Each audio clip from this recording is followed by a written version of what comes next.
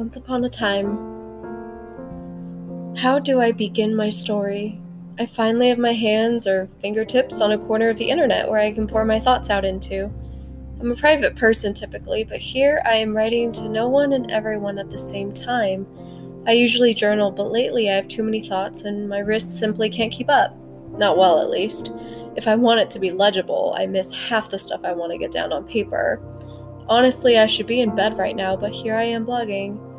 These ideas, man, they won't let me sleep. I feel like I need to record my history for my own sake. I want to know that I left a small mark in the world, even if I'm the only one that ever sees it. My story with depression and anxiety begins all the way back in 8th grade with a boy. Don't all of these stories start with another person? And why is it that it's usually someone we fall in love with and get hurt by? Maybe that's just me, but it seems like that's how all my stories begin. I'm happy to say that's changing now, but we'll get there. 8th grade. Go back in time with me to 2008, when I was entering my 8th grade year. I was about the same size I am now, 5'3", although I am very proud of the 1 inch I've grown in the last 7 years. Ooh, wait a minute, it's been 7 years. How can that possibly be? It's hard to believe that everything is popping back up so many years later. Anyway, I was about the same size, same features, but I look older now, and awkward. I'd experienced my first taste of popularity in 7th grade, but that was also the peak of my loneliness. I survived 7th grade trying to avoid people wanting to be my friend, trying to be like me, trying to take me away. This might sound vain, and I can promise I'm not gloating. It was hell. I was surrounded by people who didn't care a thing about me, just the status I had struggled long and hard for, because when you're 13, all you want is to be wanted. I was convinced that if I was popular, my life would be perfect. That plan backfired on me harder than I could have imagined. When the saving grace of summer finally rolled around, I spent most of my time at the local park with people who happened to be there. I kept to myself and enjoyed my newly claimed privacy. Thank God no one could drive them. In walks a cute sophomore boy from out of state. My awkward, younger, 8th grade self was smitten. Absolutely smitten. Here was a man who took time to listen to me, get to know me, make me feel like I am a person, not a status to be obtained. My heart danced when we kept in touch, even when he returned home for the school year and eventually began a relationship. I'm not sure if you can even call it that at that age. It was more of a teenage, I don't know what I'm doing, but I just want a boyfriend because that's the cool thing to do type deal. But in the moment, I was convinced I was going to marry the guy. I can't help but chuckle at my chuckle at me being naive. It was almost cute, reflecting on the lovey-dovey stages of the first couple weeks, which led to a month, which led to the first argument.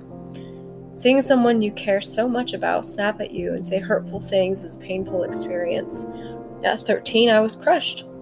We made up and continued on with the relationship, not actually resolving anything. A couple more months of lovey-dovey went by, and then the names began. Compliments turned into insults. Excitement turned into fear. I turned into nothing. The verbal and emotional attacks began slowly at first, followed by nice things to make me feel better, then quickly morphed into a daily routine that I eventually accepted. Like I said, I was convinced I was going to marry him and believed him every time he told me he had changed. The truth is, when people say they've changed for you, they haven't really changed. They need to change for themselves and find that intrinsic motivation. Otherwise, it's all a show, put on especially for you. It's like that worm in a peanut can trick I played with as a kid. I remember the first time I grabbed it and believed wholeheartedly that there would be food inside. When the lid came off, the worm sprang out and smacked me in the face. I cried and learned never to open up things like that again without holding it as far away from me as possible. It seems trivial to compare the beginning stages of verbal and emotional abuse to a silly children's toy, but that's how it felt. I went into the relationship thinking it was great.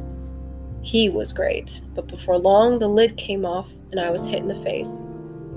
told myself I wouldn't open the lid again. I wouldn't put up with behavior like that anymore, but eventually the lid came off again.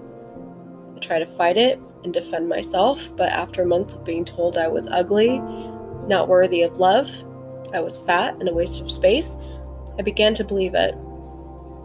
The worm hitting me became routine. The worst comment I remember hearing was something along the lines of, "Allison, if you break up with me now, no one will ever love you again.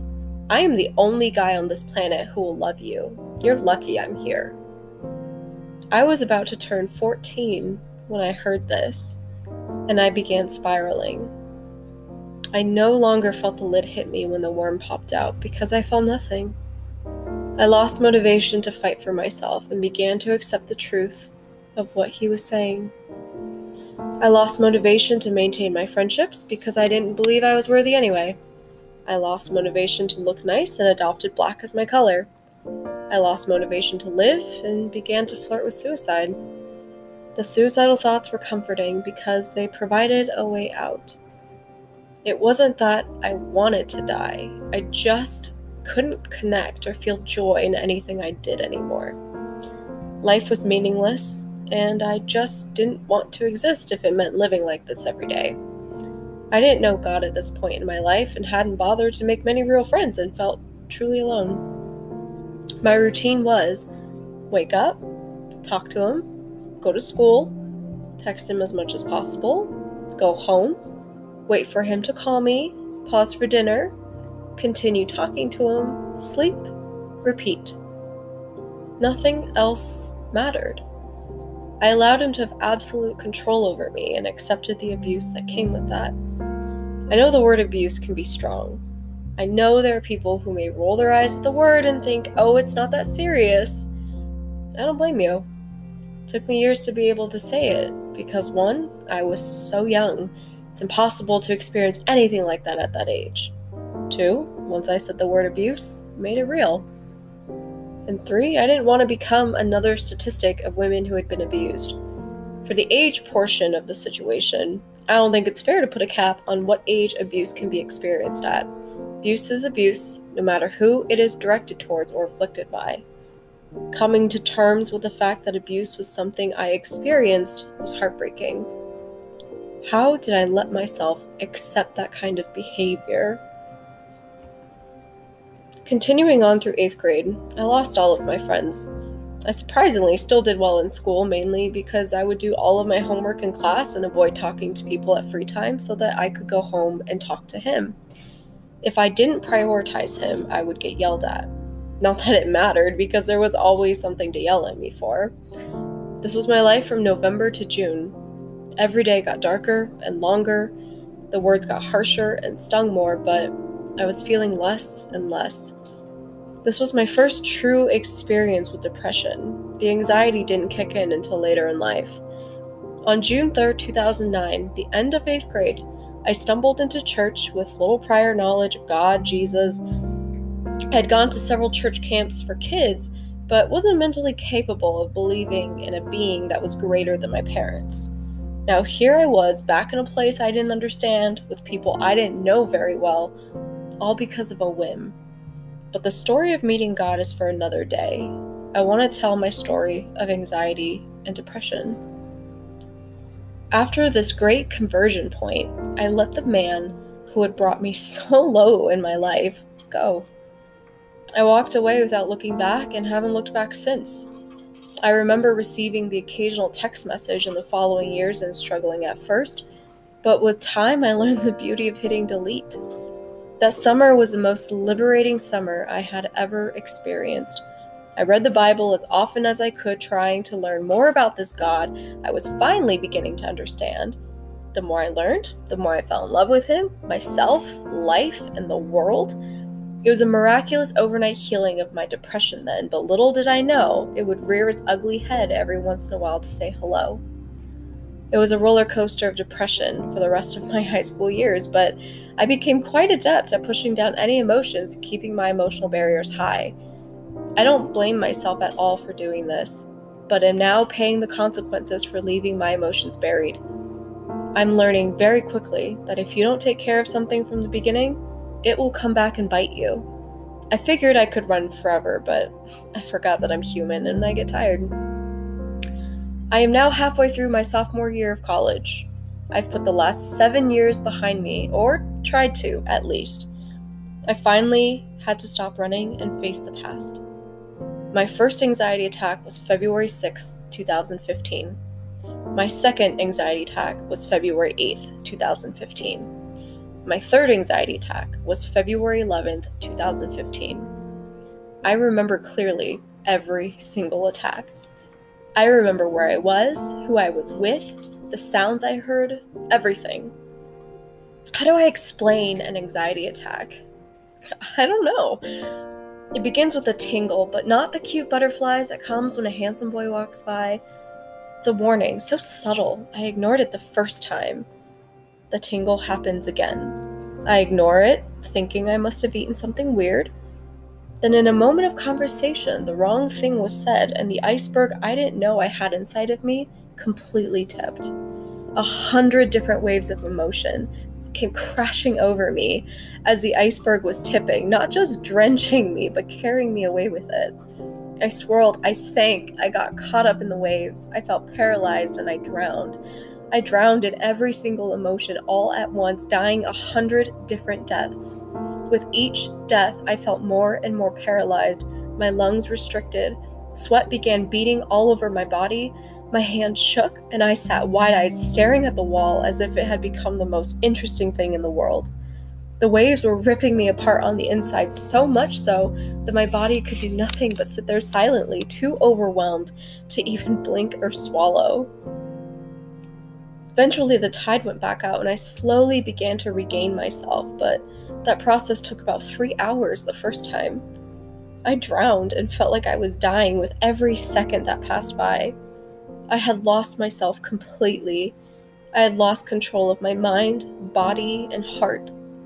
It's hard to catch or fix something that breaks into so many pieces all at once from so many places. My thoughts swirled out of control, obsessing over a small comment, obsessing over the past, and replaying thousands of memories all at once, surrounding me with images of pain and things I wanted to forget. My heart broke with every scene I was forced to watch, and there was no stop button for me to hit. My body was frozen in place by the grip of the waves as I slowly drowned. How do you recover from that? The truth is, you don't. I didn't recover. I survived. Until the next anxiety attack 2 days later. The same feeling occurred when I began to think of my busy weekend schedule. I felt the tingle and noticed it this time. I had been living in high alert of the next tingle, so it wouldn't catch me by surprise again. This attack began slower than the first one, but again, the waves were too strong and began to swirl all at once, drowning me again when any sort of defense I had tried to establish was broken. This time, though, I was obsessing over my to-do list, my failures in the past, my failures for the upcoming week, me not being able to complete the tasks I needed to get done. My heart was so ashamed of my inability to stay on top of my assignments and lack of time management skills. My body froze again and remained frozen. This attack lasted about 30 minutes, but I was emotionally and mentally exhausted. It took me days to recover before the next one hit me. I tried to get help for this one, but sat frozen in my room, sobbing tears I couldn't hold back while a friend sat with me. I had no idea what was happening to me. I'd been in control of my emotions for all of my life. I knew I was a high-stress person, but I had always been able to use that stress to succeed and get things done. Now the emotions were completely out of my control, and I was terrified. I still am terrified. I had about a week left to wait until my counseling appointment on February 17th, 2015. That week was living hell. I crawled through every day, afraid of the next anxiety attack, afraid of what might happen to me and those around me. I had become irritable and was afraid of snapping at somebody. Everything angered me. Nothing looked appealing. I couldn't get out of bed most days, and I didn't understand why nothing brought me joy anymore. Being a psychology major, I couldn't help but try to objectively analyze myself to see what the problem was and quickly identified anxiety. When I got to my counseling appointment, I was a wreck. I was a shell of a woman walking around like a zombie, avoiding people and situations I knew would upset me. I had lost complete interest in life. I had lost my appetite. There were days where I woke up and physically couldn't get out of bed because I felt paralyzed, which resulted in me beginning to miss classes. I was completely different. After speaking with my counselor, we addressed the issue and I began to talk to her about medications, continued counseling, and next steps. She helped schedule an appointment for me at the health services here at my school to undergo a medical evaluation to see what my condition was and what we could do about it. I filled out a series of forms that described everything I had felt going through the last week and a half, and it scared me to know that almost everything I circled on the form was completely different than what I would have chosen 2 weeks ago. How did I lose myself so quickly? Where did I go? It all felt like an out-of-body experience, and I was sitting there watching myself go on autopilot, struggling just to get through daily life before I get to hide in the refuge of my room. I'm not a huge crier, but I wept, watching myself spiral and disappear, helpless to stop it. I was in a relationship at this point that really wasn't helping me go anywhere, which was causing more stress. The weekend before the medical evaluation, I ended the relationship. The weekend was back and forth, creating more stress for me to undergo, and I realized I was at a stage where I needed to take care of myself. I needed to be selfish, and that was okay. Coming from a girl who believed she wasn't worth anything for most of her life, I am extremely proud to say that I was proactive and put my well-being first. I was terrified of walking alone because I was used to having a man by my side. Being single was and still is kind of terrifying for me. I don't have that one main person to turn to anymore, so I'm forced to run into God's arms. I can honestly say these last couple days have been the most liberating, freeing days I've ever experienced. I am standing on my own 2 feet, holding no one's hands but God's. I finally see just how powerful He is and how silly it was for me to stop pursuing Him because a boyfriend was easier to pursue. Things ended on as good of a note as they can be, and I'm okay with that.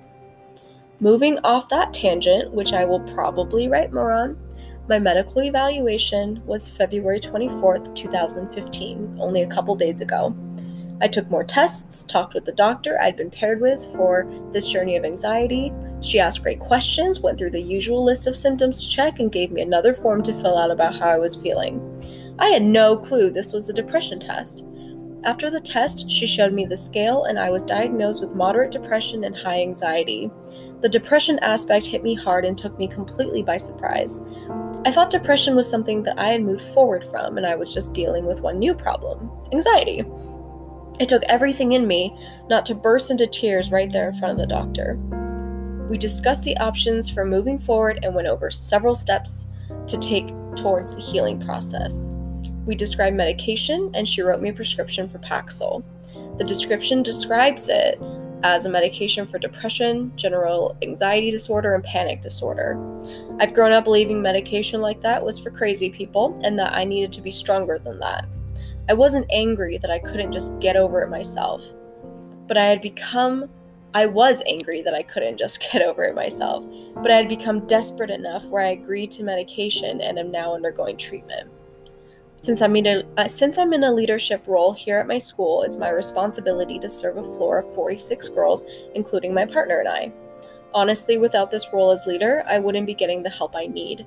I never would have began counseling again, admitted I had a problem, or began medication. Self-care has never really been something I'm good at, but I decided to be proactive for the sake of my floor. I need to work on myself and become whole so that I can give without causing damage. My pride was one of my worst enemies during the beginning stages. My pride told me to get better, feel better, be better, and that I didn't need anyone or anything. Otherwise, I was weak. After spiraling more and more, the high horse I had been riding rode out from underneath me and I started falling. Sometimes I don't feel like I've stopped falling, but I do know that I'm not afraid to be vulnerable and say I'm not okay. The leader isn't perfect, and I am learning to extend grace to myself. My first day on Paxil was easily one of the craziest days I had had. I made the mistake of overdosing the supplements recommended to me with the medication, couldn't hold down food, and took vitamin D, B12, and iron with orange juice and water. It's not surprising to me that I became incredibly nauseous halfway through my 9:30 a.m. class. By the time my 11 a.m. class rolled around, I couldn't focus on anything. Looking at the screens gave me a headache, I couldn't sit still, and my heart began to race. My professor is incredibly understanding and aware of the situation. I made sure to talk to them because I want to keep them in the loop and have their support. She let me go early and gave me a hug. I love going to a private university because the classes are small enough for me to actually form a relationship with my professors. After I got my hug, I practically ran to the health center looking for my doctor. I'm pretty sure I terrified the receptionist. I don't know how I would react if a girl came bursting through the doors like she was being chased by a madman with hair that looked like it hadn't been combed in days, frantic eyes, and shaking hands. I slurred my words and tried to tell them I needed my doctor because I was on medication. I was convinced I was dying. They calmly told me they would get my doctor and even offered a private back room for me to lay down in. It's almost humorous looking back and realizing how crazy of an entrance that was. It's like the piece of corn. Read the blog link I'll post at the bottom to understand this reference after sitting in the waiting room for about 5 minutes. My doctor appeared, and to me, after seeing my doctor was like seeing an angel descend from heaven. We began talking and we laughed over the scare I gave the receptionist before describing my panic to her. She smiled calmly and asked if I had taken the vitamins on an empty stomach. My cheeks flushed and I couldn't help but smile sheepishly and admit that I had gotten too excited and took it way too hard on my body. She reassured me that it was only day 1 and my reaction was perfectly normal. I walked out of there totally calm and laughed more at how confused the receptionist looked.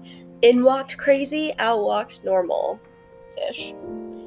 The rest of the day was one giant roller coaster. I felt joy, then sadness, then confusion, then nervous, and nothing. Repeat, shuffle, times 2, times 10, minus 1, plus 95,527, times 500%, plus 1. I felt everything all at once so strongly that it felt like nothing. What does that even mean?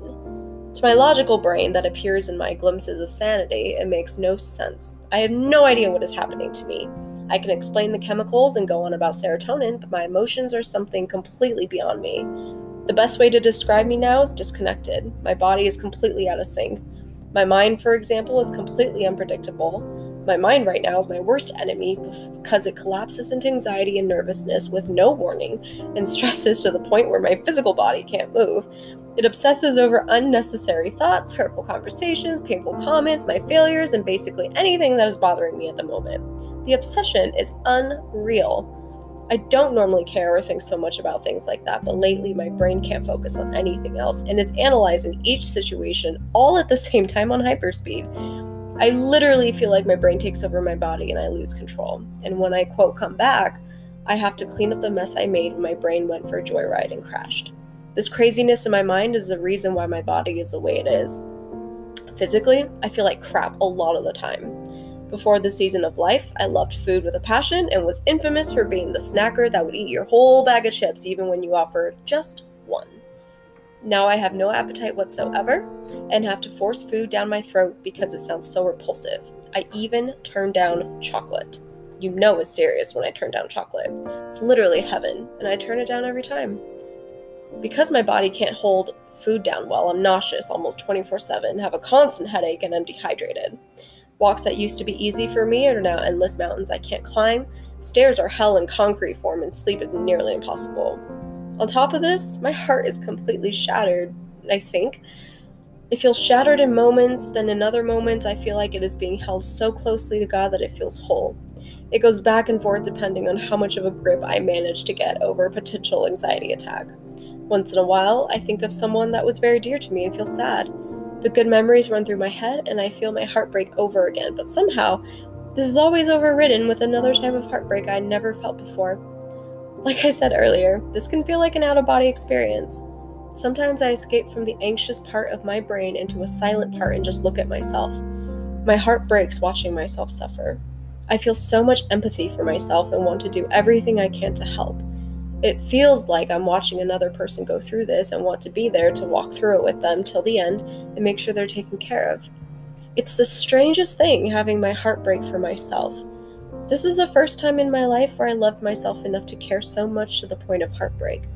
That to me is the greatest heartbreak I've ever felt, and it makes me smile. I know that's weird. Heartbreak makes me smile. Don't worry, I won't laugh at your heartbreak much. But this heartbreak is a sign to me that I am moving forward and loving myself more and more. The last part of me I want to talk about is my soul. Through all of this, my soul has been great. I feel immense peace in my soul and comfort knowing my God is holding me so tightly. I feel all of these emotions at the same time. No one overpowers the other. They simply hold hands, divide me up evenly, and take over their respective parts. The more I run into God, the more I need Him, and the stronger my soul becomes. It is so odd feeling so good, yet so bad at the same time. I'm just waiting for the filling of my soul to overflow into every other aspect of my body, mind, and heart so that I can be me again. I look forward to the day when I wake up and feel excitement for the day. I can't wait to drag myself out of bed because I'm exhausted and lazy, not because I'm paralyzed by anxiety. I'm excited to wake up one morning and find life again, to find me again. I miss her a lot, and I want to take better care of her from now on. This ends the beginning of a long journey. I'm terrified and confident at the same time, excited and nervous, broken, yet becoming whole. Yet through all of this, I can say it is well with my soul and mean it. That's something depression and anxiety will never take away from me. And I posted a blog called hyperboleandahalt.blogspot.com on the bottom. Link will be at the bottom. This was written in 2015.